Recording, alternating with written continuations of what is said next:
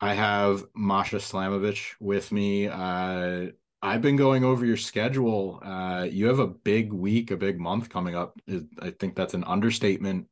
Uh, I'm gonna go in chronological order, I guess. Fight Life 9 is the first event you have coming up. You're going to be facing Channing Thomas on March 15th. I just got some information about Fight Life coming to Fight Plus. Just talk a little bit about your experience working in Rhode Island and what you're looking forward to about that match. Well, I've been working with Fight Life since their very first show, and I've got to say I'm really happy that they're coming to fight because we've been pumping out a lot of really awesome matches with a lot of really great talent. So I'm really excited that we're going to get to showcase that on a bit of a bigger platform online. And of course, Channing Thomas, I hope he's just ready for the match because I don't think you should be asking me the questions about being ready. I think it's for the other guy. Am I right? Fair enough. Now, what uh, what sort of motivates you for? And I'll go over some of the other matches, but like, what motivates you to build your career, build your resume now? Is it looking at a certain opponent, looking at a storyline, looking at any certain aspect that, really pushes you forward and motivates you to, try to get to the next step? What motivates me is stepping in there and having good matches week after week with a whole litany of different opponents because I really pride myself on being versatile. And I think versatility is something that's very important if people say they want to be the best in the world. Well, I believe that you have to be the best in not just one style of wrestling. I believe you should be, at least somewhat a little bit a master of all crafts. So I'm trying to get there, and facing different opponents and having great matches is exactly how you do that, in my opinion. I mentioned Channing Thomas is the first one. Then Nick Gage at GCW, an eye for an eye. Speedball Mike Bailey, GCW worst behavior, and then another match with Killer Kelly at Prestige the following week.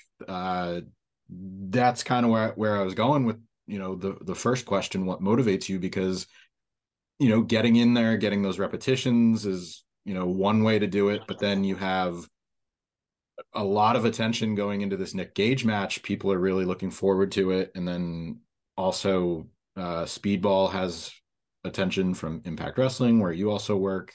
Killer Kelly, also another name that has quite a lot of attention. But also, talking about her, there's the character element too. And I think that's something you're more familiar with, playing it up more in Impact. So uh, I'll stay on the match with Nick. You're challenging for the GCW title. Uh, what appeals there? Obviously, you want to win the title. You get a match with a GCW mainstay like Nick. What are you looking forward to about that weekend? That's the first of two matches with GCW. Well, I'm looking forward, obviously, to challenging Nick for the world title. I mean, I think it says it right there. Another opportunity to become the world champion at a place that I wrestle quite frequently, and I've been working quite hard there since I've got there, as I do for every other company. So I'm very excited for this match. My friends and family are going to be coming out to New York, and I actually always like wrestling at Melrose. There's always been throughout my career some really fun moments at Melrose. For example, working there last year on my birthday with GCW facing Marco Stunt. Um, Way back in the day, doing some work with Impact Wrestling at Melrose, and so on. And I'm also very excited to wrestle with GCW in Toronto because I have not been outside of the United States with GCW. So that'll be my first GCW little international trip.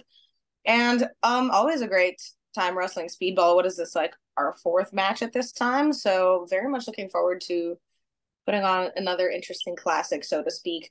Um, But I'm also glad you brought up Killer Kelly because you did skip over this following weekend in my schedule where I will be at 16 karat gold in WXW, where I actually faced Killer Kelly during the Femme Fatale weekend. And that's how I qualified for the Carrot this weekend. So I'm really excited to face Fuminoru Abe as well over in Germany before I get back and get to Fight Life and to GCW and so on. I apologize for the oversight. I'm glad you brought it up, but working with her, is there any sort of different approach that you take to working with her on an indie or on, because it's, I know, and I don't mean to discount it at all, but it's televised wrestling, so it's more for the camera, more for getting storyline from A to B week to week. Is there any sort of different approach you would take to working with her on the event like the Prestige one compared to if you guys square off against each other in Impact?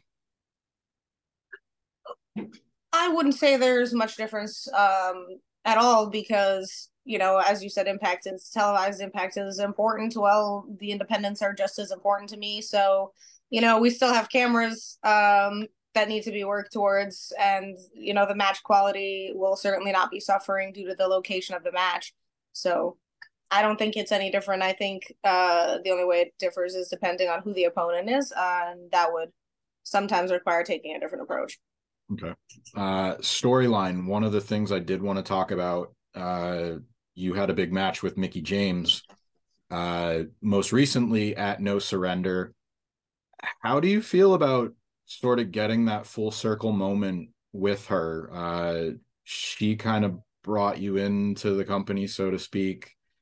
Now you got a chance to prove yourself against her. Obviously, different roles uh, compared to, you know, from then and now. How do you feel about, you know, getting that spotlight to go against her now?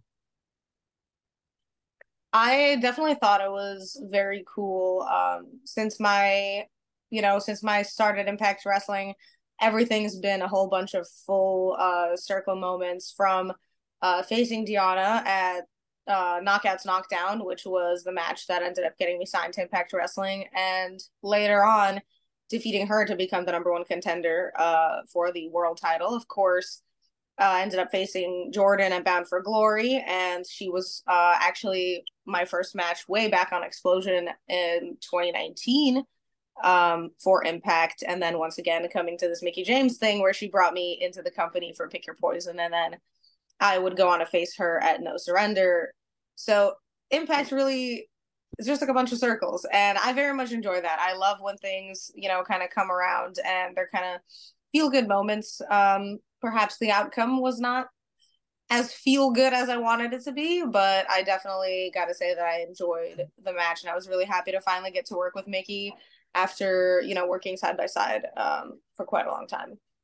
Obviously, winning the championship is one of those goals, but are there any other circles that you're looking to complete that might not be obvious to at first? I think they all write themselves. I think the path will circle out if it wants and wander off if it doesn't. So I'm a big believer in following the path. Okay. I have a couple more questions for you, a little bit more lighter in tone. You did paid homage to Bull Nakano at I believe Bound for Glory last year. Yes. Uh, any other tributes you were looking to maybe work into your gear or paint? Anything come to mind that you'd like to try out? Well, all of my gear has generally been inspired by someone or has been an homage to someone. For example, my current, the red and black snake skin with the blood splatter, the blue one before that, and then the original like Liger set were all three of those were paying tribute to Liger and were all made in different colors because I liked that design, so I stuck with it. There's been a bunch that were inspired by Dynamite Kid. There was one inspired by, I believe, Konami. And sometimes like different parts of gear will be to, you know, different inspirations. Hmm. So it's always from something. I never really take anything without meaning. So there's always a little Easter egg buried in all of my ring attire. So the next one is certainly going to be no different. And regarding the Bulicano face paint, I kind of came up with that last minute. I always think very deeply about my appearance and all of that stuff to try to make it as meaningful as possible. So whatever last minute idea I get next time is going to be the next tribute. Okay, fair enough. Uh, what are you eating on your pizza these days? I know you like to, pineapple's a hot topic. If I remember correctly, you talked to Ella J and said fried rice and kiwi. So what are you putting on your pizza these days? You're absolutely right. Well, y'all will all be sick to find out that I definitely had pineapple pizza this weekend. Just a nice cheese slice with some raw pineapple on top. Delicious. And yes, I'm still putting raw kiwi on my pizza. Definitely haven't done the fried rice thing in a while because that is quite the carb load. Maybe I'll circle back to that around one day. But I mean, really, what's preventing anybody from putting anything on their pizza? A pizza is it's like a blank canvas for artwork of food. So whatever comes to your mind, just throw it on top and see how it works. That's deep. I like it. I was just gonna say I'm on board with pineapple. I enjoy it, but that canvas that's very deep, and I think it's a perfect note to end on. Thanks very much for your time today. I'll run down the lineup really quick. You mentioned the WXW event, Fight Life 9, GCW Eye for an Eye, GCW Worst Behavior, and Prestige. That's all coming up in March. Anywhere else we can see you? Anything else you want to promote before we get out of here? I'm like, let me goodness gracious. Well, I'm looking for my cell phone, but I'm recording on it. All right. Trying to actually think of a March schedule. We definitely what do we have Impact coming up on the 24th and the 25th in Windsor, Ontario as well. That'll be directly following the GCW March 19th show in Toronto. Like you said, after that is the Prestige show, and then that's what it is. We're running into Mania week and week whatever. So there you can find me on the 29th at Pandemonium facing John Morrison, Johnny Hollywood, however you guys know him. And after that, of course, I'll be returning to Prestige to face Aja Kong. And yes, there will be another announcement. Therefore, I will not speak of it. So those two shows. Come find me in Los Angeles. All right, plenty of places to see you. We'll have to stay tuned as to what else you're talking about. I like, hey, it's a good cliffhanger to end on, but thanks for your time. Yeah, thank you guys for having me.